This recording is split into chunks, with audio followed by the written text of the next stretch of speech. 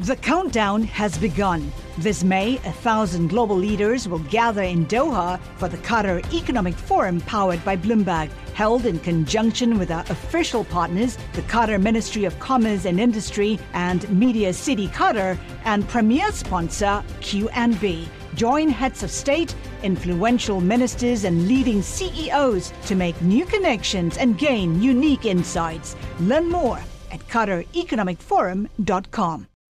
Live from our nation's capital. How do we reopen this economy? The latest on how this pandemic is impacting farmers. What does this do for the United States' relationship with China? Bloomberg Sound On. The insiders, the influencers, the insights. We're responding to this crisis, and manufacturers are stepping up like never before. We're looking at 70 candidates for different vaccines. How do we make sure a pandemic of this scale never happens again? This is Bloomberg Sound On with Kevin Cirilli on Bloomberg 99.1 and 105.7 FM HD2. Is President Trump going to pardon Roger Stone? That's the word inside the Beltway. No response from the White House. Multiple reports, though, that is what the president is considering. The latest political gossip, as Tom Keene would call it. Plus, we dive into the policies of former Vice President, now presumptive Democratic presidential nominee Joe Biden's economic plan with my exclusive interview with Penny Pritzker. She's the former U.S. Commerce Secretary, helped draft the plan, folks. She was one of the people helping Joe Biden draft this plan. Penny Pritzker, I'll bring you that. I'm going to talk to Brad Winstrup, a Republican, French Hill, Republican from Arkansas, and CMS Administrator Seema Verma. You don't want to miss these interviews. We're diving headfirst into policy. This is a storm gets ready to ravage, a tropical storm gets ready to ravage our friends up there in New York. We made it to Friday, folks. I thought it would never come on Monday. And then here we are. I hope everyone has a great weekend. And we have a full coverage for you across ideological spectrum. So we're going to kick things off tonight with fresh reaction from one of the key architects behind Democratic presumptive nominee Joe Biden's economic plan. I sat down exclusively via Zoom, sign of the times, folks, earlier today for Bloomberg Television and for Bloomberg Radio with former President Barack Obama's Commerce Secretary, Penny Pritzker. She was very instrumental advising the Biden campaign on workforce development. This, as the Biden campaign looks to target, really, something that President Trump has consistently led Biden on in the polls. No, not nationally and not for support, but on the economy. I asked her, what would a Biden plan on the economy do for America? Take a listen to what she told me. The Vice President has put out a plan that I think is one that will help create greater certainty in America, which is really important. Key components of the plan are, first of all, investing in infrastructure, procurement, and R&D. $400 billion for infrastructure and procurement, and $300 billion to invest in very important areas of R&D, sectors of the economy that we as a country need to lead in: clean energy, batteries, AI, 5G. This is the largest investment in these areas since World War II. And it's really interesting because he framed this as firstly, the response that is needed to face this moment, especially given the dynamics of COVID-19. But also he said he wanted to end the era of shareholder capitalism. Why is that important? Well, I think what you're seeing is this country is facing really three crises: a pandemic, an economic crisis, and also we're having a national reckoning with racial inequality. And what you're seeing is the Vice President saying we have to address all three of these crises simultaneously. And I think it's consistent with where American corporations are going, which is a recognition that their stakeholders are not just shareholders, but it's employees, it's customers, it's shareholders, it's the communities in which they operate. And so I think this is completely consistent with where the country is moving. You know, I hear you talk about the need for certainty, and you're seeing, especially in the markets over the past couple of weeks, this adjustment of sorts. But it's not just on Wall Street where you're seeing this adjustment towards maybe the possibility of a Biden presidency. But why is that certainty needed as for Main Street and for small businesses as well? Look, it's really hard to plan when you have absolutely no idea what are the rules going to be. Are we going to be able to have an open economy? Are we going to be a healthy nation? And so, the vice president recognizes the first thing we have to do is deal with the nation's health and make sure that everyone has appropriate health care and that we beat this pandemic. But the second thing is, if I'm a small business owner, or I'm someone trying to plan to open my restaurant or open my shop on Main Street, I have no idea whether people are going to be out and about. What are the rules going to be? What do I need to do to protect my employees? How do I make my customer feel comfortable? These are the kinds of things that need to be clear, and they don't need to be something that's different from one community to the next, but rather we should have a uniform standard as to how, what the behavior and what expectations are to be met. Let me follow up on this, because it's one thing to plan in the short term, and we're hopeful for a vaccine by the end of the year or even in the first quarter of next year. But even beyond that, once there is a vaccine, once COVID-19 is behind us, how do we rebuild the economy, Secretary, so that it's stronger but also more inclusive, especially from a workforce development standpoint? Absolutely. Goldman Sachs estimates that we're going to end the year with about 9% unemployment. 18 million people have lost their jobs and who were employed just 4 or 5 months ago. We've got a big hill to climb and a lot of work to do to put folks back to work. One of the most important things we need to do is make sure that our workforce is trained for the opportunities and the jobs that exist today and into the future. And that's something the Vice President's really behind, which is making sure that upskilling is easily available, that education is uniformly available to everyone, no matter what community you're in. And so there's a lot of work that we have to do to make opportunity uniformly available to everyone in this country. All right, before I let you go, I do want to ask you about Illinois, because I know that you have been deeply involved with the recovery effort for underserved communities in Illinois. What can you tell me about how philanthropy sometimes, and this, has to step in more readily, more responsive, faster to pick up the lag time, so to speak, for lack of a better words, for where the federal government and bureaucracy can't compete as quick? Leading the Illinois COVID Relief Fund has shown me really two major things. First of all, very generous people stepped up really early to mid-March, and said, we're going to put up $30 million to be made available very quickly to those who were suffering basic needs, needed food, needed shelter, needed help with utilities, needed help with health care. And frankly, we were able to get to folks much faster than the government was in the very short run.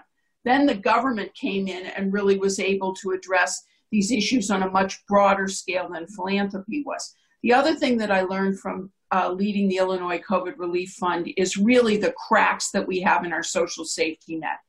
Our African American and our Latinx communities are really, really suffering. 3, 4, 5 times being the rate of coronavirus, not only getting the disease, but then also deaths. And that really has to do with underlying weaknesses in our healthcare system for those communities. And we need to shore up our social safety net. And I know that we'll see the Vice President really step up in those areas as well. That was my exclusive interview with Penny Pritzker, the former Commerce Secretary in the Obama administration. Coming up, we check in with Seema Verma of the CMS Administrator. I'm Kevin Cirilli, Chief Washington Correspondent for Bloomberg TV and for Bloomberg Radio. Check out all my interviews cross-platform on Bloomberg.com or on any of our respective apps. Keep it right here, folks, on Bloomberg 99.1. You're listening to Bloomberg Sound On with Kevin Cirilli on Bloomberg 99.1 and 105.7 FM HD2. I was watching Bloomberg Surveillance with Tom Keene, Lisa Abramowitz, Jonathan Farrell, and I hear from Tom, he's got his little puppy. I don't know if it's a puppy, a small dog, a lap dog, on his lap, and he's petting the dog, and he's saying, hey, he's going back to the office. He's going back to the New York headquarters on Monday. And I just it reminded me, because, I learned from Tom a lot, just how grateful I am for our team, from Sir Nicholas Falco. I said, Nick, what's your title? He goes, Sir, Sir Nicholas Falco, who's running the boards for us today, as well as Christine Barada, Matt Shirley, McDevitt, Sucherman. You know, we're all working from home. We're all doing our best. So thank you, team. Proud to be a part of it. Let's get to another exclusive interview that we did this week with Seema Verma. Seema is the CMS administrator, and she runs everything with like Medicaid, Medicare, you know. So I asked her about the new rulemaking. Take a listen to my interview. Here it is. I want to ask you, on November 1st of 2019, CMS issued a final rule which would enact payment restrictions to non-evaluation and management services in the Medicare system. After COVID and seeing the need for some of these health services, do you think that rule's got to be postponed until we are through this, or do you think we could still follow through with that? Well, it's a couple of things to know about this rule. First of all, this rule was trying to reduce the burden that physicians face every day with the Medicare program. We know that there's just a lot of challenges in billing, and they spend, you know, unfortunately, more time away from their patients, and this rule is designed to give them more time, face-to-face time with their patients. The other thing that it does is it really reimburses physicians for the time that they're spending with their patients. A lot of times, the way the system has worked in the past is that it doesn't really advantage those providers, our primary care doctors that are on the front lines dealing with our patients that have multiple comorbidities. You know, a lot of our patients now have diabetes, hypertension, and a lot of different disease issues all going on at once. And they need more time with their doctors. And so the changes that we made reimburse providers for spending time with their patients and reducing their burden. So, and even during this, and you know this, Administrator Verma, during this crisis, the elderly have been incredibly impacted, both from a psychological perspective in terms of not being able to be with loved ones for their own safety, and economically as well. And I'm curious about Medicare and whether or not you think, as we stare down the potential for another economic stimulus, whether or not Medicare payment increases might be something on the table for right now. You know, one of the things that we've done in the Medicare program is provide accelerated payments for our providers. So if they've had trouble, our healthcare providers have had trouble with finances, they've been able to seek loans from the Medicare program. The other thing that we've done is so that the president's been focused on, and he is signing the CARES Act, and that actually provided $175 billion to providers across the country. We know that providers have been hit hard. They have increased costs for personal protective equipment.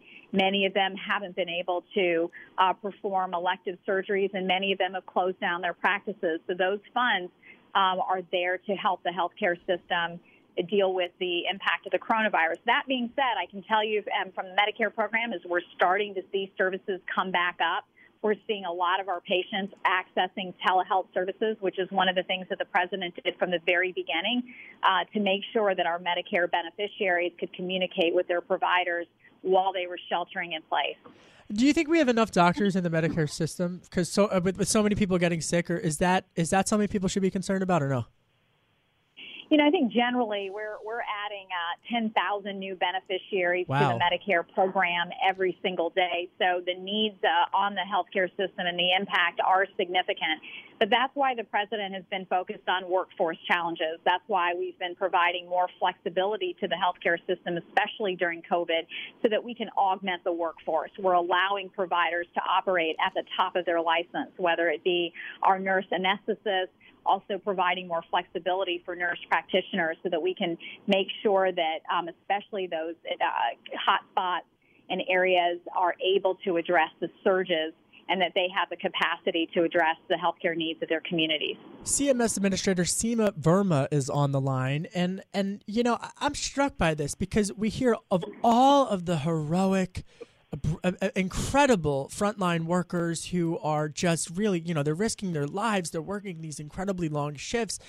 And then I get angry because I hear about the fraudsters and I hear about people taking advantage of whether it's the elderly, whether it's folks, you know, anyone really, you know, and they're being fraudulent and they're tricking people into making some telehealth payments.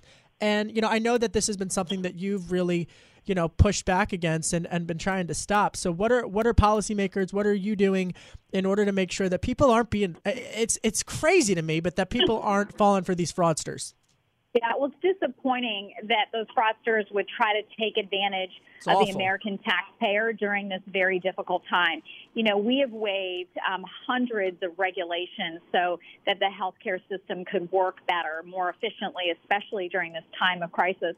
And unfortunately, people are taking advantage of it. I can tell you at the agency that we have focused on a very strong plan that for every waiver, for every flexibility, we have a plan to track potential fraudsters. So in telehealth, we've already found some people that were billing for more services that were humanly possible in a 24-hour period. So, you know, rest assured, taxpayers should know that behind the scenes, we're looking for those individuals, and we'll do everything we can to bring them to justice. And just a final question for you on the issue of telehealth. I mean, it really is the future of medicine. I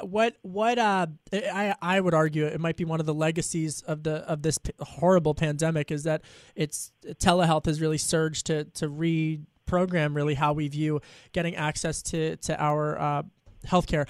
But what advances have been made in the telehealth field during the last couple of months?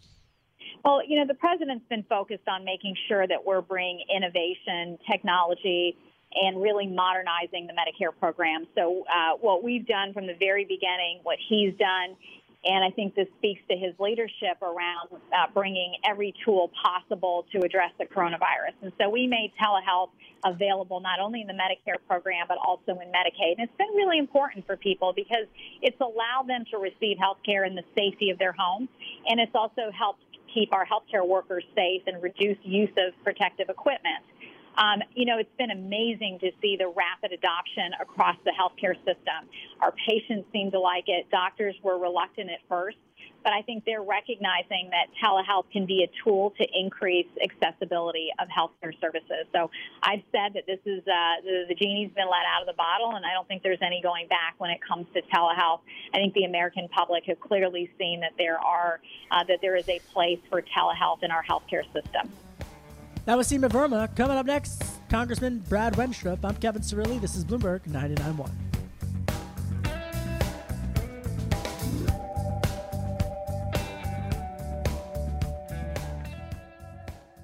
Success is more than the final destination. It's a path you take one step at a time. It's discipline. It's teamwork. And it's the drive and passion inside of us that comes before all recognition. It's what Stifel's been doing for over 130 years. Quietly, yet strategically, Stifel has become one of the fastest-growing wealth management and investment banking firms in the country. Our financial advisors go beyond traditional wealth management to provide clients with direct access to one of the industry's largest equity research franchises and a leading middle-market investment bank, because success is the drive it takes to keep climbing, the passion to keep investing, the best of each of us made better by the best in all of us. And that is where success meets success. Start your journey at Stifel.com. That's Stifel.com. Stifel Nicholas and Company Incorporated, member SIPC and NYSE. You're listening to Bloomberg Sound On with Kevin Cirilli on Bloomberg 99.1 and 105.7 FM HD2. Programming note. Kev, that's me. I'm Kevin Cirilli, Chief Washington Correspondent for Bloomberg TV and Radio, and I'm sitting down with Governor Larry Hogan on Monday for an exclusive interview in Annapolis. You don't want to miss it. But first, let's turn to my other interview from this week, Congressman Brad Wenstrup, a Republican. Roll tape. Well, in general, I would say what we're focusing on is a reopening package. In other words, instead of phase 4, 5, whatever, that we're talking about reopening phase 1. And it still addresses the effects of COVID and its effects on our economy. And I think that's going to be the big push. And we're going to continue to look for any of the glitches in the things that we've already done so that we can maintain and get back to a healthy economy. Well, whether it's our hospitals, our businesses, our individuals, our small businesses, we have to take a look at all that. We painted things with a pretty broad brush when we first started, and we've had to make some changes. Extending programs like PPP, I think, is a great deal for what's going on in America today and the needs that people have. And we have to continue to look at things going in a positive direction and doing it safely. And that's the conundrum.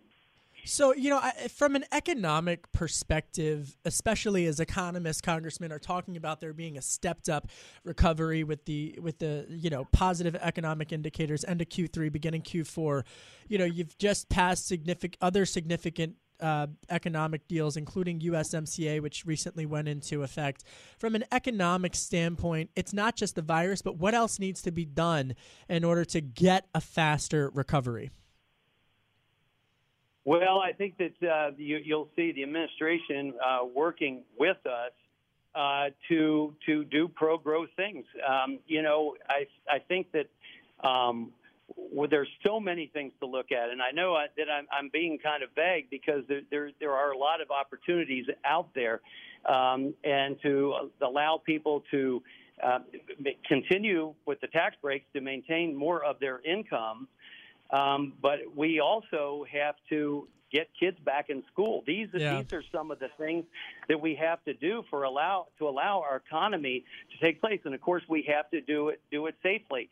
So it's a combination of returning to normal in a safe place in a way that people aren't anxious. And so it really comes down. So much of this is involved with health, right?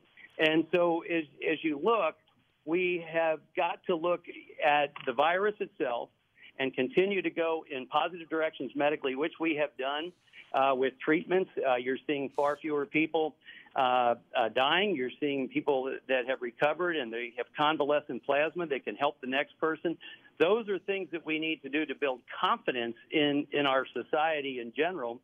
And when we do that, we can eliminate some of the other things that have been happening because people aren't at work or they are shut down. We see an increase in suicides, domestic violence, all these things that are negatives for us. So we have to take a look at those and make sure that we can reinstitute normal life for a lot of people so that people can go to work because their kids are taken care of at school and afterwards. And all of these things come into play. We have a shortage of daycare providers. That's a problem for our economy because you can't return to work and just leave your kids at home. All of these things have to be addressed, and I'm going to look for incentives for those types of programs and to encourage more people to go into those fields because there's a definite need there. And if we don't address every component of this, people just can't all return back to work. But I am encouraged by the numbers that we have seen in the last couple of months. And Congressman, I want to pick up on that point because from an economic standpoint, here we are staring down the next round of economic stimulus negotiations ahead of the August recess. And you mentioned about the psychology of the American worker in terms of going back to work. Part of that includes sending your kids back to school and having faith that the school, not even, but being reassured that sending your kids back to school, back to daycare, back to elementary school, high school, that they're going to be safe. And so you talked about providing incentives for these schools to be able to get access to clean facilities and whatnot. How important is that to reopening the economy? It's really important. And you talk to anybody that has employees, especially in small businesses, and that is one of their major concerns, and it's going to be a limiting factor. So we've seen good numbers. We want to see the numbers going up, but those are the things that come into play. And so I represent both urban and rural areas, and it's a very different environment in each. I have some counties where their hospital maybe has had 0 admissions for COVID or one and only one death, and that was with comorbidities. And so they're not understanding the same way an urban setting is where you have higher numbers and you have deaths. Cincinnati is not the same as New York, and my rural areas aren't the same as Cincinnati. So how we go about doing that really is going to involve good medical decisions at the local level to build the confidence of parents and of kids going to school. The desire is there. I have seen that tremendously. The desire is there to return to that normal, and we just have to do all that we can to allow, especially at a local level, people to provide the safety that's necessary and the confidence of that safety if they're going to go back to work and be able to send their kids to school. But at the same time, what's really important on people's minds is they don't want their kids missing out on their education. Yeah. And so it's a combination there. So it's a very holistic approach that we need to take, because it's not just about the virus. Are we going to have a generation of kids that were uneducated because we're not letting them go to school? That's a problem. And I can tell you, I'm lucky. My son in kindergarten, we get his teachers online every day, and we have his classwork online every day, and we can print the programs and do the work with him. Not everyone has that capability across America, and we have to recognize that, and that's why the importance of continuing to educate our children is really important, especially for our workforce, not only for today, for parents that are working, but for the future in our workforce. Congressman Brad Wenstrup's on the line. He's a Republican, and he serves for Ohio's 2nd Congressional District. He's also an Iraq War veteran and serves as a member of the House Select Intelligence Committee. And that's really where I want to go next in terms of more geopolitical, if I could, for a minute. How has the United States collectively been protecting itself against some of what's coming out of China, or how has this been changing the dynamic from Beijing with their lack of transparency, Congressman, in terms of resetting some of the geopolitical relationship there? We have a lot of restructuring to do, and I think that this president was on his way in doing that, and I think we're going to continue to do it, and I think it's going to happen with the support of Congress, because it needs to. I'm a military guy. I spent a year in Iraq, also a physician, very concerned about the World Health Organization. If you're not getting honest data and honest answers out of the membership, then it's not worth having it at all. And we should just try to gather our own data as best that we can. And so that's a recognized problem, and I think the president was right to respond to that in some ways and let it be known that we're not going to tolerate this type of bad behavior when it comes to the health of humankind. This has affected the entire world. That's one thing. We've also learned a valuable lesson that I think has really been brought to the forefront and maybe been ignored for decades now, and that's our supply chain. And so we are going to have to change our economy in a way that manufacturing comes back to the United States, which this president has been doing since the day he took office. And that is key. I got asked early on when it was recognized we had a supply chain problem. So what do? I said, what this president has been doing, bringing manufacturing back to the United States of America. We're going to have to find ways of doing that. As a military person, if you had told me that my protective equipment and my pharmaceuticals that we got in Iraq were coming from China, I would have said there is no way. And but that's the situation we're in, and I can tell you right now, we're working diligently to identify where our vulnerabilities are and working to correct that. You know, it's a thread, to be honest, folks. You just heard that from Congressman Brad Wenstrup. It's a thread that we've had in conversations, whether it's Pete Buttigieg or with Brad Wenstrup, about where the U.S. foreign policy is moving on U.S.-China relations. Coming up next, Congressman French Hill calls in live. Republican Arkansas. I'm Kevin Cirilli. This is Bloomberg 99.1.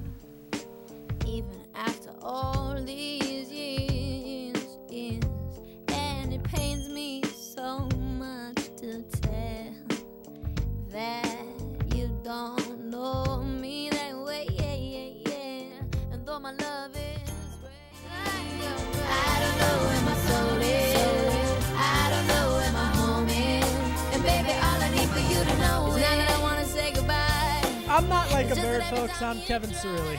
I'm Chief Washington Correspondent for Bloomberg Television and for Bloomberg Radio. And again, programming note, Monday exclusive with Governor Larry Hogan, the Republican from Maryland. I'm going to Annapolis. I miss Annapolis. They're letting me out of the Beltway. I'm going to Annapolis, and, where do I eat when I'm there? I love that place. There's so many good restaurants in Annapolis. Where should I eat? I'm going to be thinking about it all weekend. Congressman French Hill, Republican from Arkansas. Congressman, you know all the barbecue spots in Arkansas. Do you ever go to Annapolis? Where do I eat in Annapolis? Well, the number one goal at Annapolis is for you to get a fantastic crab cake lunch. Absolutely. And I've never had a bad crab cake in Annapolis at any location. With some Cajun fries. You know, you got to have the fries with the crab cake. You know? So you got it. All right, I'll let you know. All right, you have an op-ed out in The Hill, Bob Cusack's The Hill, in which you write about how to target some small businesses and streamline the process for PPP loans. And, we're staring down the next round of economic stimulus. You are wrapped up in the negotiations. You're also, of course, on the oversight panel, the bipartisan group that's making sure there's no shenanigans with how there's distribution on this. But tell me, what are some of your ideas in order to get small businesses the access that they need to stay alive during this horrific downturn? Well, Kevin, it's important, particularly since we have new cases and we also have had some additional opportunities to close businesses again. So that's why that $130 billion in the Paycheck Protection Program that is not yet spent needs to be extended. I'm so glad Senator Marco Rubio got that done in the Senate. We passed it in the House last week. What I think we need to do to make it better is we have the weeks of flexibility of spending, but we need to allow a business that's still suffering probably to come back to the PPP program. In other words, we need to allow, if someone still has severe revenue damage, to access those funds. Secondly, you know that we had emergency disaster loans that were offered by the SBA, the EIDL loans. Those were slow. They weren't transparent. It was a bit of a black box. Nobody knew if they were going to get any money or not. I propose that we change that from a disaster loan program and shift it as well out as a bank-originated emergency loan. Let the SBA buy those loans out of the banks. I think people will be able to access money faster and with more transparency. So those are just a couple of ideas to help our small businesses. Congressman French Hill's on the line. He's a Republican from Arkansas, and he writes in his op-ed in The Hill, quote, "The loans allow small businesses to access up to $25,000 while waiting to receive the EIDL." And again, folks, if you're drowning in alphabet soup, it is the Economic Injury Disaster Loan Program. And the whole point of it, Congressman, correct me if I'm wrong, is that they get that assistance as fast as possible. Yeah, but here's the deal. I mean, you apply the end of March for one of these SBA disaster loans. You're given a loan number, but you don't hear anything for 6 or 8 weeks. And so that's you don't too know late. If you can count on that money or not. It's too late. It's too late, and also when you're assembling all your money you want, you need to know how it's going to come in what pieces. I think if we raise that emergency amount to $150,000, we let the banks originate it and then sell that loan off to the SBA, people will know what they've qualified for. And I think it'll be faster and more transparent. And when you're in a desperate mode to find the resources you need to keep your business open, waiting in a black box is not helpful. Well, and I was speaking about this when I interviewed earlier this week the Small Business Administration's Javita Carranza, and she was talking about how this issue of transparency, and there's been this debate. Democrats have argued that everything should be disclosed, who gets what and how much, but Republicans have argued that that loans for less than about $150,000, that maybe it ought to be protected because simply people are entitled to not have their financial records and data out there on the internet, especially if they're a small business. But I got to ask you, Congressman, all week long, and it's not just Republicans, but we've been reading reports of, from Kanye West to allies of Speaker Pelosi to, you've seen the same headlines, to sports teams and folks who I think people are scratching their heads thinking, how did they get loans when the small business, all around the country had to wait 6 to 8 weeks for the bureaucrats in Washington on both sides of the aisle to get their act together in order to give them assistance. How do we stop that from happening? Well, I think we write a better law. Back in March when the CARES Act was being drafted in early April, the Senate took out the qualification paragraph on the PPP loans. In other words, the original bill had a definition that you had to have fewer than 500 employees and you had to have a 50% loss in revenue before you could qualify for one of those loans. And so putting a qualification in would more narrowly target the loans. Secondly, look, the Treasury and the Congress wanted money out to help save the American economy, and they did not prohibit public companies from accessing PPP or a sports team or a franchise. In fact, they were very generous about hotels and food franchises. So some of it was intentional, Kevin, to get money out, to save as many jobs as possible, as quickly as possible. And I think that's really important to note because we live in the cancel clickbait culture, right? And I hear you on that point because a lot of these, people have their own opinions about everything these days, including businesses, big, small, whatever. And so even I think some of the reports that I've seen making their way through the social media feeds, we forget that there are employees that are working all over the country for some of these companies. And so I hear you on that point. And I think it is an important point that I think should be injected into this conversation. I want to switch gears now, give us a preview of the next round of economic stimulus, because I think a lot of people are wondering precisely what this is going to entail. People have been talking all week about the potential for students returning to the classroom. What would you like to see in this next round of stimulus, and what's realistic for getting signed into law? Well, there's good conversations on a bipartisan basis on both sides of the hill. I'll give you the categories that I think are important. First of all, what are we going to do about the pandemic unemployment compensation piece of $600 flat per week? A lot of employers are saying, look, it's an impediment to me bringing people back to the workforce because it annualizes out to about $50,000 a year. Douglas Holtz-Eakin suggests that about 60% of the people on pandemic unemployment insurance are making more than they made when they worked. So how do we restructure that to protect families but encourage work? So I think that's category number one. Category number two is guidance for state and local governments. The National League of Cities says that some 40% of the governors have not shared the CARES Act money with their state and local and county officials. How do we deliver more guidance there that money can be spent at the state and local level at a lower subdivision of government? I think that's very important. Yeah. Should we broaden it? Should we include broadband, for example? And then President Trump has talked about stimulus checks. Should we do another round of tax rebate checks? And then finally, you brought up a very important issue, which is, and I'm introducing a bill next week, on grants for our teachers to make sure our schools are ready to open. I think it's so important. I get a lot of nervousness from my teachers and from my moms out there.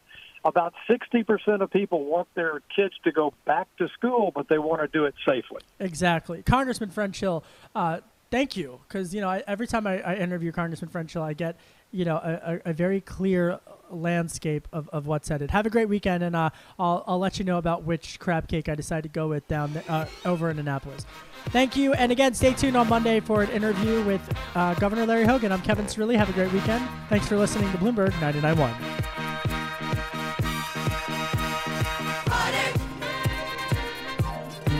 Thank God it's Friday.